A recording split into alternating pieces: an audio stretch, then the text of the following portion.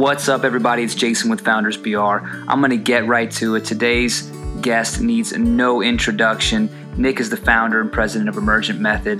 What he's done, not only within his organization, but within the community, has been nothing short of amazing. So I'll let you get right into it. Today's episode is chock full of some really great tips and tricks on how to lead a successful and thriving organization. So without further ado, check it out. Welcome everybody, it's Jason with Founders BR. I'm here with Nick Sprayer with Emergent Method. Super excited to have him on today. Got a lot of good stuff to share. Already kind of had some chatting. So Nick, welcome. Man, it's good to be here, Jason. I appreciate the opportunity. Man, it's my pleasure. So I'm super excited, dude. There's a lot that I know that you can share. A lot of people listening are going to be really interested in hearing and just already hearing a little bit about your background, man. Really excited to kind of get into it. So real quick, for those who don't know, tell me a little bit about who is Nick. Yeah, so, I grew up here in South Louisiana, Jason, so originally from Opelousas and later moved to Port Barry. LSU grad, finished in finance in 2004, sort of in the middle of the college stint. Wasn't quite sure what I was going to do with a finance degree, so I actually received a specialization in internal audit. Mm-hmm. So I wouldn't say that that's my life's passion, but it certainly opened up a lot of doors for me. That internal audit degree from LSU allowed me to go to Atlanta, work for PricewaterhouseCoopers, where spent, sort of 2004 to 2008 based in Atlanta, then ultimately up in New York, and was able to get in with a big firm, right, and latch on to a couple of great relationships with partners and some of the senior folks with the firm, and did a little bit of everything from process documentation to Six Sigma process improvement to organizational design, ultimately into leadership development, change management, sort of organizational transformation. So worked with a lot of publicly traded companies. And then after a couple of years of that, I had met my wife, Abby, with PricewaterhouseCoopers. And we were at that point where we were ready to start a family. And so South Louisiana being home, moved back here to South Louisiana, started our family. We now have two little girls. Kate is 10 and Emily is 8. And went to work for a small boutique firm here in Baton Rouge for a couple of years. Entrepreneurship was not really something I learned about or knew much about as a kid. The idea of starting my own business was really nowhere in the cards. And, began to work on a ton of projects here in Louisiana, from public sector to private sector and also in the nonprofit world, and really fell in love with the government work, quite frankly. And then sort of in that 2007 to 12 timeframe, built some really good relationships, and decided, why the hell not in 2012, branched off. My wife and I started a company we at the time was called Spire Consulting. We weren't very creative. Sort of that weekend, we decided to launch the company, and we launched it. We had one client at the time. That client was the Water Institute of the Gulf. They're still a client today. Here we are a little over 7 years later. And so we sort of slowly started chopping at it, right? In 2012 and 2013, we brought in our first employee. He's now a partner with the firm, John Snow, who's really helped me build this business. And then, those first couple of years, was really about bringing on a team of people that we knew and trusted, folks that, to some extent we went to LSU together. Many of us had moved away to towns like Chicago and Atlanta and Houston and Dallas, and slowly built together a core team where we were doing great work in 2013, 2014, 2015, and then really have seen sort of an explosion of growth, landed on right teams with the right project opportunities. And so over the past couple of years, we've kind of doubled and a little over 100 employees today, doing work mostly in Louisiana, but we've got, some operations based in Jacksonville, Florida. We've got active projects in North Carolina, Texas, Florida, Las Vegas as well. And so it's been a fun go at it, right? And the variety of work that is really all across the board. I mean, our stated mission statement is to have a diverse team of problem solvers that help organizations achieve their missions, right? Whatever that is. And in some instances, it's about making a profit for their owners and shareholders. In many instances, it's nonprofit organizations or government entities with stated missions. And so we have fun on all those projects, whether it's strategic planning, organizational design, a lot of communications and marketing work, a lot of technology implementation that we do as well. So it's been fun to build sort of this incredible team that's been committed to what is our sort of vision, which is to be singular, unequaled, and extraordinary. That is impressive. I want to back up on one of those things. So you've gone from, you said something really interesting in the beginning, that entrepreneurship was never on the agenda. And that's really interesting, because a lot of folks I find that either, hey, that's where I want that. And you kind of had on a weekend go, hey, you know what? Why don't we try this? And you get Water Institute of the Gulf, and you go from being a 2-person operation to over 100 people in less than 7 years. That's incredible. Tell me about that moment where you go, hey, let's do this. Let's make this major pivot. And what was it inside you that made you do that? It kind of was the fire that kind of pushed you in that direction. Tell me about that experience. Yeah, I mean, it's kind of a little so embarrassing to tell the story to some extent, Jason, particularly in the business we're in, right? And there's the old joke, right, about consultants, do as I say, not as I do. I mean, consultants are the world's worst managers. I mean, we are. And you can't do teaching. Yeah, that's exactly right. And look, my dad was an ag teacher. My mom was a nurse. I grew up in rural St. Landry Parish. I mean, I wouldn't have known where to start on my own business, right? And really what it came down to is I love consulting work. I mean, I loved the variety of consulting work. I love the fact that every day is a different challenge. Each client is in a different industry. So I constantly have the opportunity to learn. And I was at that point in my consulting career where there was a lot of pressures being put on us to build practices, to leverage other resources. And frankly, I wasn't interested in doing that at the time. And so the decision to start our company in 2012 was really about wanting to be an independent operator and a specialist. And I felt confident in my ability to sell enough work to provide us enough funds to sort of raise our family, Jason. And what really ended up happening was to a large extent, my ambition got the best of me, right? Mm-hmm. Is I never wanted to tell clients no, and it got to the point where I was unable to keep up, and Abby and I were unable to keep up with the work that was coming in the door. And so the natural next step, we didn't have a strategic plan when we started this company, even though we do that for other organizations all the time. The natural next step was, who do I know that's out there in the market that I have complete trust and confidence in, that share similar values and are committed to customer service, right? I mean, we're in the professional services industry, and we have to be committed to providing really a unique and a distinctive experience to our clients, because if we don't, right, they'll go to someone else. And so hit a couple of home runs literally with those handful of folks that we hired early on, in the John Snows and the Philip Lafargues and the Julie Laperousses. And when they joined the team, we then began to sort of collectively realize we could build something special. We can, really sort of target what we saw as a blue ocean around our ability to pull together such a variety of individuals, right? I mean, we're not an ad agency, but we do a lot of the same work ad agencies do. We're not a technology company, but we do a lot of the same work technology companies do. We're not a big high-end management consulting firm with tons of research capacity and horsepower, based in multiple places. But we've got people that were trained in those areas that can walk that walk as well. And so that's, to a large extent, we worked really hard. We surrounded ourselves with great people, but, we got lucky, frankly. I mean, we kind of lucked into it. It's interesting. I heard two specific things within that, because you mentioned earlier your mission, right? Is it diverse? You didn't say, hey, we are here to be the largest. We're here to be the most profitable, diverse team of problem solvers that's focused on the customer. And then the confidence. It's interesting because you're driven by those two things, and I think it's what's allowed you to be successful is because you went into it and said, hey, I want to help people. I like being the coach. I like being the person who can help somebody achieve their mission. And I know that I can do it.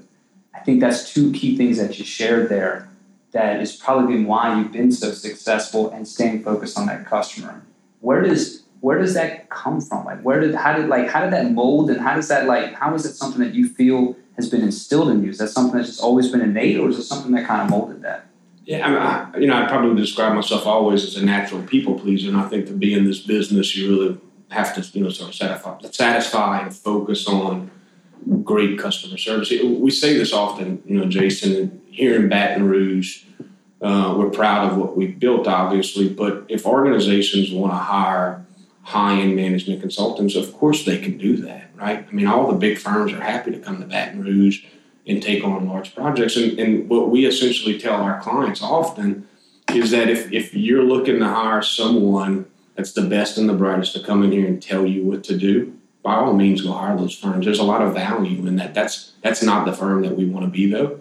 Our focus really is on if you have an organizational challenge and you've got really smart people that are committed to making it better, you're interested in getting some outside perspective, you're willing to roll up your sleeves and work with us on it, then it's going to be a tremendous engagement.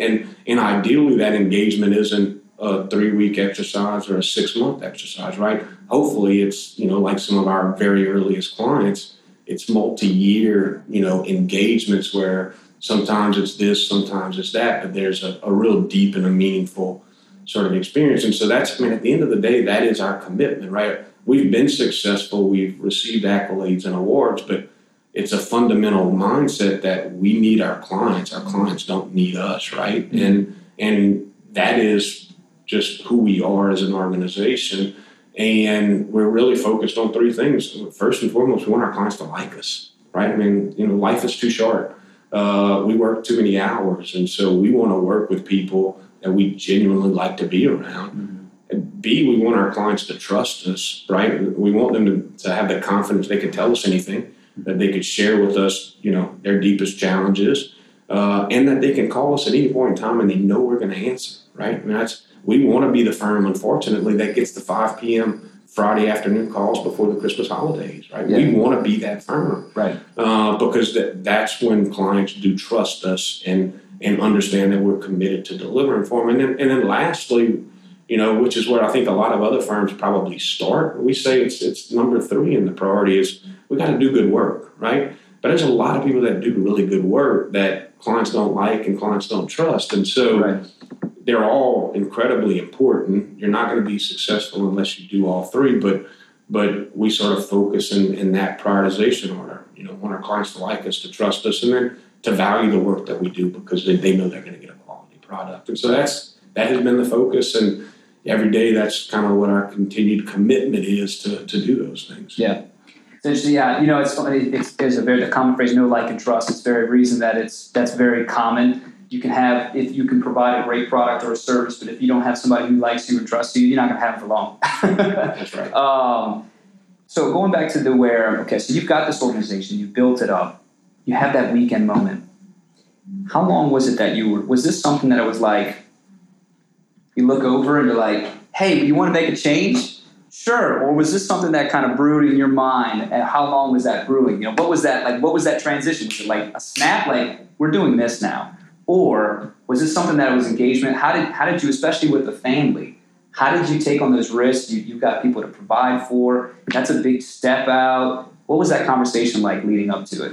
I mean, the thoughts certainly bounced around in the head over the years, Jason, but like anybody, right, there's a ton of self-doubt, right? And taking that sort of a leap of faith and a risk when you're not used to doing it, was always an attempt to sort of push that feeling back in and kind of do what many people do, which is there's absolutely nothing wrong with it, right? But just continue to go to work each and every day and try to do good work and get your paycheck and provide for your family and make a difference in your community. And, it's hard to really say, right? I mean, I think it was a combination of factors. I think it was enough confidence built in my ability to sell work and my ability to deliver work on my own. And the best part about this business, right, is the barriers of entry and the cost of capital. I mean, we sell our intellect and our time, right? So I don't have to go spend a whole bunch of money. And frankly, that decision and the way, Abby and I were able to get to that point was just a quick discussion around what's the worst that can happen, right? I mean, I'll go off on my own, and I think we have some work that we can do. If we're unable to invoice and unable to collect going forward, then we'll go get another job. Yeah. And so at that point, the risks seemed to be pretty marginal, and we knew that there was some upside. We had no idea at the time this is what we would build, Jason. I mean, I'd be completely lying if I said, and even 2 or 3 years into it, we didn't think this is where we would be. And so it's been fun. I mean, it's a great learning experience. I mean, I was talking to folks here recently as well, and kind of laughing about some of the growth and the challenges we've had now because of this growth. It's probably time for us to hire an external consultant to come in and help us figure out how best to manage and deal with all the changes we've had as an organization, which is fun. Yeah, that's incredible. Yeah, Inc. recognized Inc. 5000 top growing companies. I think recently recognized the 7th largest growing consulting firms on the planet. That's correct. Yeah. From a weekend decision, man. So kudos. Very, very, very impressive. I think anybody who's around has heard somewhat of your story, and it's something that's certainly inspirational. Tell me about why Baton Rouge.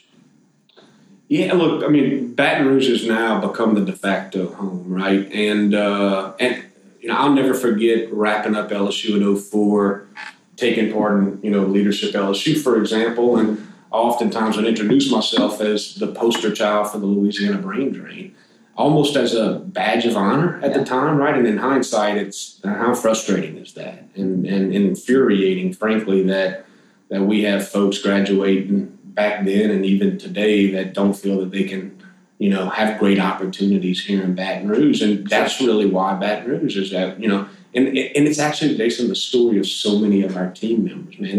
There's something unique and special about this place. There's nowhere like it. We noticed it when we were in Atlanta, right? Just around how people from Louisiana always sort of congregated together, how really folks from other places wanted to join that group because there's such a joie de vivre of our people, and so knowing I'd want to raise a family here was sort of commitment number one. But then once we got here, and then once we started building the business, I mean, this is going to be home. I mean, this business is only here because of the clients and the community we serve, right? And this community has been really, really good to us. And I'll continue to be optimistic around what the future of Baton Rouge looks like, right? What the future of our capital city looks like, what the future of our state looks like, and we try to do our part, right, on projects that we're working on with different organizations to try to work to make this place better, because there's so much exciting things going on in our town, and appreciate folks like you helping to get that word out, because way too often we try to focus on the negative. Frankly, way too often we almost try to make fun of ourselves. And this is a special place with some incredible assets, and until we're leading the country in all the stats, right, I hope all of us will continue to work together to improve our community. Yeah, I think it's awesome. Thank you for that, and I agree. I think Baton Rouge, and I'm somewhat of a transplant, but this is definitely home. I have 2 young girls. I want to raise a family. I want to be able to be here long term, and creating the opportunities. What you've done with Emergent is creating opportunities for people to come and stay, grow up. Hopefully my kids can go up and they have an opportunity. Emergent might be the number one consulting firm. But what do you think, briefly, because this could be a whole nother podcast, 2 key things that Baton Rouge needs to get to that next level, brief, high level? We need some of our folks that have left to come back home, quite frankly, right? And I think what the perspectives you gain by going to see other places, to be able to compare what Baton Rouge does well and where Baton Rouge can improve upon, is that, and frankly, it's one of our focuses. I mean, as we recruit key talent, that is absolutely one of our criteria that we're looking for. Not the only one, but we're looking for those individuals with roots from here that have since built great careers in other cities. Let's get them back home. Yeah. And so, I mean, I really think we need to, focus on that. And then second, right, and we oftentimes joke about it, is that we demand excellence in some aspects of our life, right? We were talking about it earlier before we started with LSU football. I mean, there's just sort of this inherent expectation we're going to be the best there. And then there's almost this, acceptance that we can be mediocre or average or not so good in many other areas. And until we change that mindset and we have a similar commitment to be excellent in all aspects of our life, whether it's, tax policy, whether or not it's economic development, whether it's a commitment to arts and culture, all of those things we know that our community needs to be a thriving metropolis, a thriving capital city, a thriving state. Those would be sort of the 2 things. Because I think it's, it's all about talent, it's about culture. I mean, it's just like what's a successful organization look like? One with a great culture that has great talent. And so I think we should look at Baton Rouge no differently and how to improve it. I think it's awesome. I think I couldn't agree with you more on both of those points, especially on the mindset. We definitely got it. We have to be able to retain people. We have to retain talent and bring talent that's left back. But the mindset is really important. One of my favorite books is Good to Great. Yep. And it's literally nothing. You can summarize it with literally mindset. I mean, if you accept mediocre, you'll get mediocre. And I think if we held ourselves accountable to being not just good at something, but really, really a high level. Same thing with you, being part of the solution. Everybody stepping in, being part of the solution, wherever you can contribute, because everybody has value. You can provide something somewhere. And I think the moment we as a city can continue to do that and step up and fill the holes where it needs to be and push ourselves to that level of excellence. I do think Baton Rouge is an amazing city that has its story to tell. And I think as long as we have people like you that are continuing to do that, I think that story will get out there. Real early on, sort of as we were on our journey, Jason, very successful businessman, sat me down and, was giving me some advice and some guidance, and I was asking questions on sort of his journey. And he told me something that I think all aspiring entrepreneurs in this town should hear, right? And it's, there's a lot of people and a lot of talent in cities like Dallas and Austin.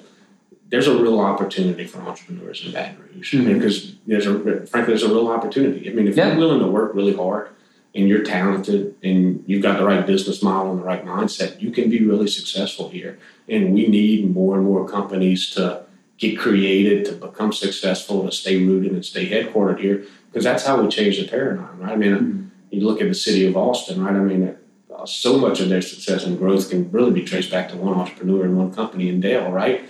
And so who's that person here in Baton Rouge? I mean, they're out there, right? Yeah. And so we need to figure out what's the environment and the mindset that we have here to allow those people to create similar kinds of opportunities for our town. Right, absolutely.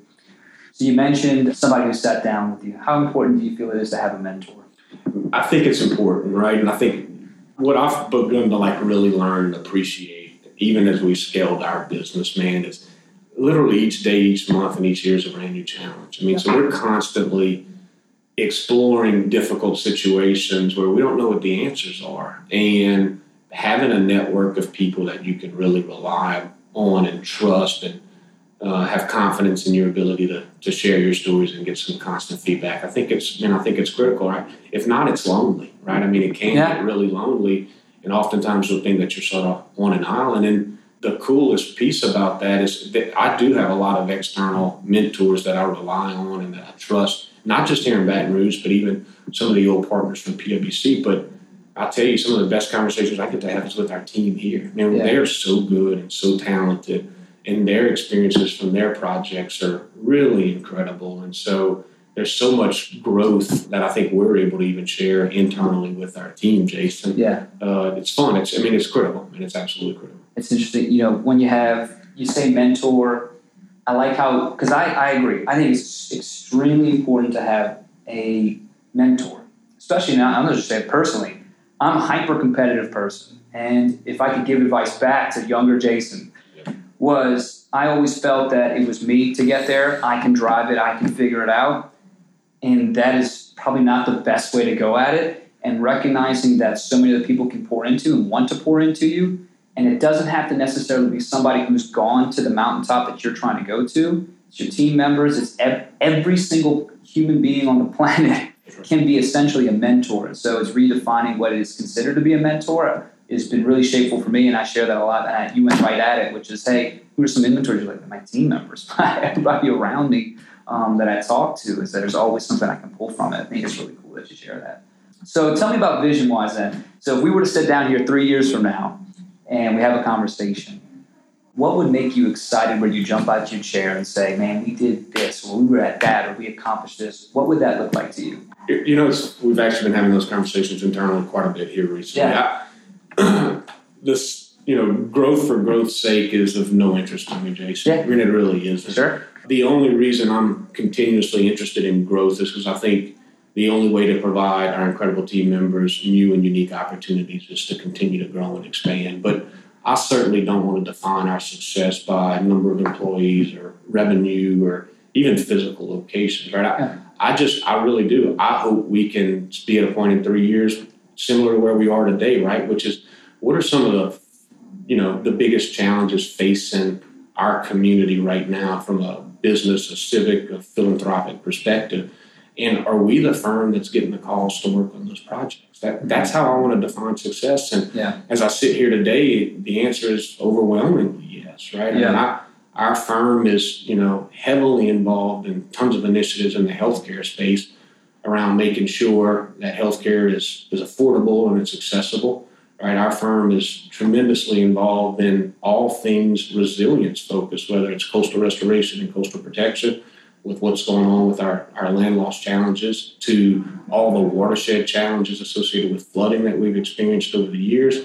We've got folks working on opioid epidemics. We were involved in the development and the launch of the Bridge Center, right, providing mental health services to members of our community. I mean, so all the things that are important to us, right, if you listen to the governor or the mayor or city councils talk about, we're currently involved and working in some way to support those efforts. And that's really what I want, 3 years to look like from now. Because if that's the case, that means we're continuing to get the calls to help solve, not to unilaterally solve, but be part of the teams that are solving the challenges facing our community. And the only way that happens is if our clients like us, trust us, and value us, right? Right. And so that really is how we're going to define success. Now, from a business perspective, right, I mean, what does that ultimately look like? I mean, I think we're going to continue to look for ways to expand within Louisiana. We think that, that's just a natural sort of expansion from really that I-10 corridor from Lake Charles down into New Orleans, because the majority of our work still is capital city focused. I mean, we've essentially drawn a loose line from Austin, Texas, all the way up to D.C. and it says any capital city in the Southeast with the right person and the right opportunity, we're willing to expand. Expansion in our market and in our industry can take on a number of different things, right? It doesn't require as much of the physical infrastructure that it might in other industries, but we certainly have to have the right people and the right players. And so we're strategically targeting, regions like Nashville and Atlanta and Tallahassee, Florida, and Raleigh, North Carolina, to say, given the experiences we have here, the industry knowledge, the sector knowledge, which of these other markets does it make sense in? And if we have a hanging curveball, we're certainly going to swing for the fences on it. Right. That's awesome. I like how, I was talking with Marie Powell earlier, and she said something very similar, which I think is really interesting. I think is really cool, is asking what will get you excited is being true to what your original mission was. As metrics are important, but they're a byproduct of something else. And I think it's cool that you kind of have a similar where it's say, look, we want to be recognized as the industry leader within the areas that you've already established, and continue to grow upon that, which I think is really cool. You mentioned healthcare being one of the areas that you really has strong suit in. If you're comfortable sharing, you mentioned earlier being a cancer survivor. Yep. How has that impacted your life? Yeah, so 1 year out of LSU, right, I was 23 years old, lump on my neck, ended up being papillary thyroid cancer that they found in the lymph nodes. And you feel invincible at that age, right? And it's still kind of crazy to think back on all these years later. I mean, we're now, right at 15 years since the original diagnosis. I think kind of, right, what it really sort of did is it set a fire that life is short, and we only have one opportunity to sort of live this world. And I think it really sort of created a drive and a passion for achievements and contributions, and really wanting to make sure that, I make the most of this life that I can, right? And, but then, it's one of those, it's one of the ironies in it. You get a few years removed from it, you sort of lose sight, and you kind of forget about it. And so there's a constant need to sort of in the rearview mirror. It is. There's a constant need to sort of tap the brakes and remember that life is indeed precious and short, and make sure that our priorities are right in terms of, faith and family and sort of those work ambitions, right? And so it's forever shaped me, right? And my unique story is I went through cancer at the same time my mom was battling, stage 4 terminal breast cancer as well. And so it's a passion of ours, and something we contribute, our time and treasure to, certainly, and been involved in a number of cancer-related initiatives here in this town with, cancer services over the years and some other organizations. And so it certainly was a shock at that young age, and certainly has fueled some of the drive that you see in me. That is a lot to take on. At that age with your mother, I can certainly see that. I mean, at 23 years old, pretty sure I felt like I could run through a brick wall. And to have a train hit you like that is pretty impressive. And I can definitely see how that has molded you and how your drive and focus and passion, how that's been played as fuel. You've taken that and made it really positive in your life. I mean, that's really cool that you share that. I want to add, you mentioned earlier on mentors. So along the same breath, and this will be kind of more off quirky, I should say. Well, not quirky. Let's say, give me 3 books. If you had to give 3 books to somebody, say, look, this is the book. It don't have to be like business book. It could be whatever. Yeah. 3 books that you would recommend to somebody else. Yeah. So Good to Great, right? You mentioned it earlier. I would certainly start with that one. Second one would be Ego is the Enemy, right? So we've actually recently started a book club here. I love it. And Ego's it's on my Amazon list. I haven't bought it yet. I might pull the trigger on it. I got too many of them, but I might move that one to the top of the list. That one for sure. And then, I would recommend, and this is something that, there are times I'm much better at it than others, but I do know that my world is a much centered world when I'm reading some sort of a devotional or in some daily scripture, right? Yeah. So I would sort of leave that up to the individual, whether it's a Bible or a devotional. But sure. I would certainly say the rest of the world begins to fall in line when you spend a little bit of time there every day. Yeah, I love it. Paul Tripp's daily devotional is one of my favorite on that. That's good. Ego is the Enemy. I'm curious. Give me one. You've read Ego is the Enemy, obviously. So one nugget you pulled from it. Share one I got this from Ego is the Enemy. I mean, it's the ultimate gut check sort of the whole time, right? Yeah. And sort of the main takeaway, right? And I don't know if this was in his words or sort of my sort of take on it, but it is what got you to where you are today won't get you to where you want to be in the future, right? And you sort of referenced that earlier too, around sort of that drive and the ambition and thinking that you can do it all yourself, right. And to a point that is true, right? But inevitably, that reliance on self and that inability to really rely on others and put your guard down and be a little bit more vulnerable will get in your way of ultimate success, right? Right. And so that's, oftentimes think about this image, right? And it's great to climb the mountain. The question is, when you get to the top of the mountain, right, are you going to be standing by yourself, or are you going to be able to celebrate that moment with others? And, right. And I certainly can fall into the trap where I can trample on people, and arrogance and ego certainly get the best of me, right? Yeah. And so that's just a constant struggle of trying to remind ourselves what it is we're trying to do and what it is we're trying to build. And it's a whole lot more enjoyable when you're doing it with the team. Yeah, it's awesome. I agree with you on that point. That's ego definitely can be the enemy on that front. All right, so if you had a giant billboard, Nick, say anything. It's going to be the Nickism, whatever you want to send a message out. What's the one thing, I'll give you a second to think on it, you're going to put on the billboard?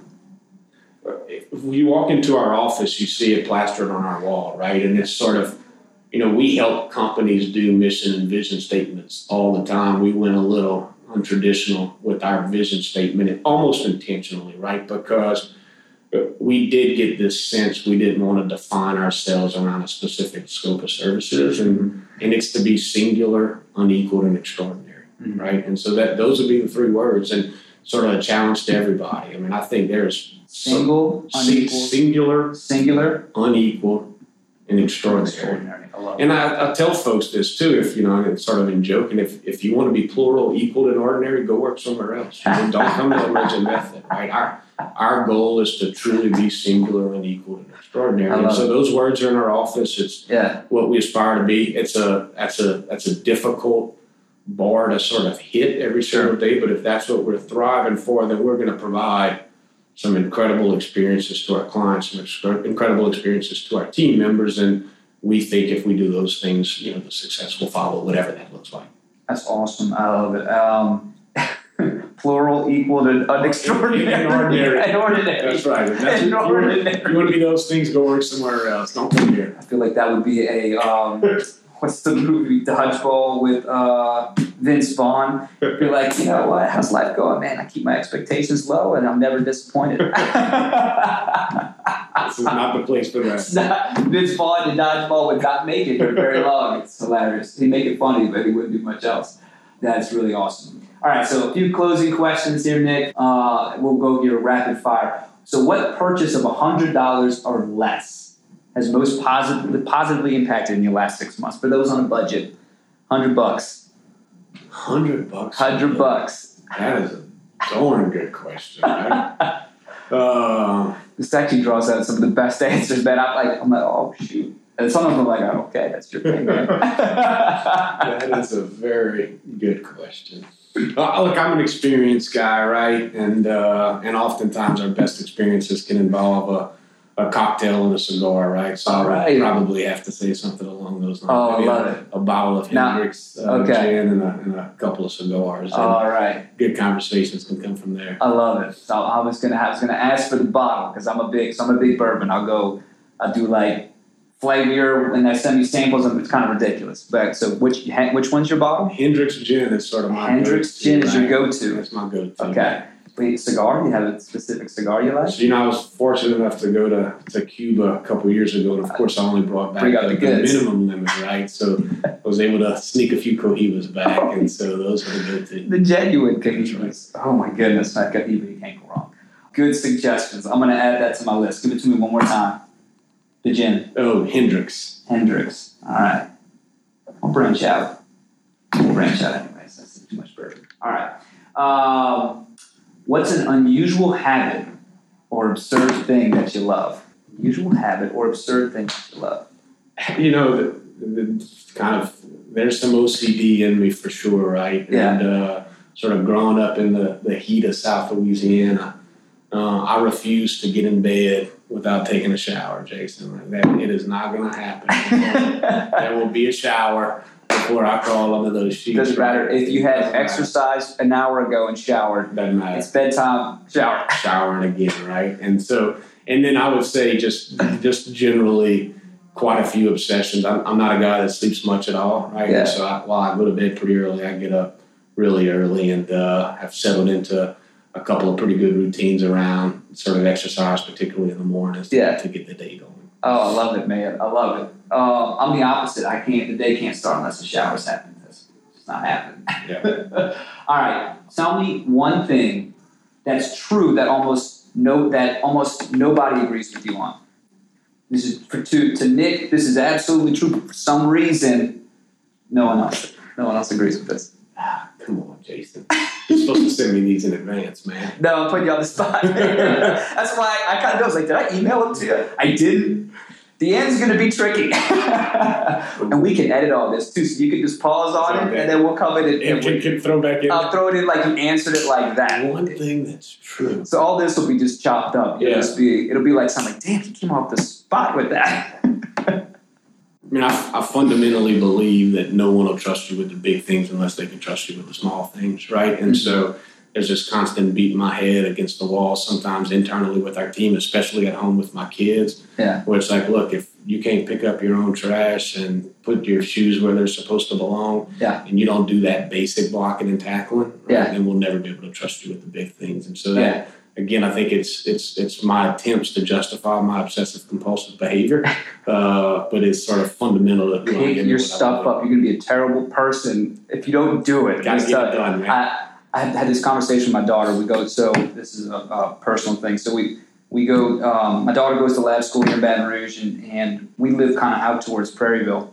So we have a commute. And I joke because I oversee Southern Louisiana, so sometimes I have to go to New Orleans. And it's quicker for me to leave my house and go to New Orleans than it is to just leave my house and go drop my daughter off in Baton Rouge, from Baton Rouge to Baton Rouge. But we have to get up early so we can be there on time. And I'm like, baby, we have to go because we're going to be late. And she's like, it doesn't matter if we're late.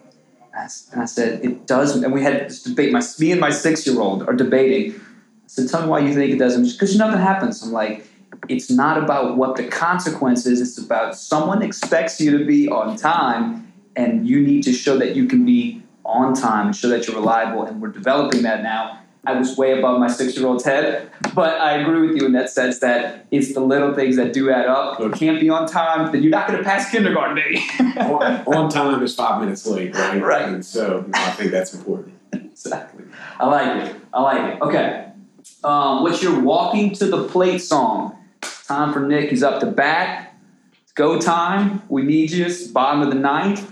Bases loaded. So that's actually a great story. So I was in, before all this Houston Astros, signs deal and stuff went down. Mm-hmm. Alex Bregman was there. It was Game 5. Me and two of my buddies were behind home plate at that World Series game. My goodness. And Breggs comes up, runner on second, tie ball game. And his walk-up song was "I Won't Back Down," Tom Petty, right? Oh. And so that one has been sort of the go-to. You adopted that one? I won't back down. That's ingrained, man. Behind home plate at that game with that happening, that's ingrained. And Breggs got the single and scored the winning run. So. Whoa, LSU guy, that's awesome. So, won't back down. Oh, won't back down. Oh, won't back. That's a great one. I love it. All right. So we're going to talk about eating spots. We'll wrap on this note here. Best place to get, I'm going to actually do 4. So we'll do best cup of joe, best place to get a cup of joe, best business lunch, favorite dinner spot, favorite watering hole, grab a drink. Yeah, so best cup of joe would be the Magpie. I love Magpie. I'm so sad about Magpie here. Even their food was fantastic, the little bowls, side note. I love it. Business lunch, right? Sort of our go-to downtown is either Struby's or the City Club. So both of those, they both do a really good job. Favorite dinner spot, go back to the Overpass, the Julio Brothers. Mm-hmm. That's by far my favorite here in town. Yeah. And then sort of the best watering hole, I tell you, it's, obviously the Overpass is my spot. I love the Merchant. So it's a perfect little spot there. I like it. To grab a drink. Shout out to Nick Huff. Yeah. That's a great one. I like Overpass Merchant a lot. Good choices. The Struby's, Julio Brothers, Overpass Merchant, Magpie. And Perkins. And if you haven't done Building 5, it's pretty darn special too for a lunch. Is that the same thing as used to be called Cocha? No. Separate. No, it's in the same area. Yeah, I think it was the old, it's where the old Chelsea's was, right? And kind of one of those buildings right next to it. So I have that on my list of places I haven't gone to yet. He's I think a New Iberia guy that started it, and so they do a really good job with different lunch options, and then also some to-go options as well. Building 5, you heard it here first. Nick, it's been a lot of fun. Thanks for coming on. Super great content, and I really enjoyed it, man. I appreciate it. Keep up the good work. Thank you, bro.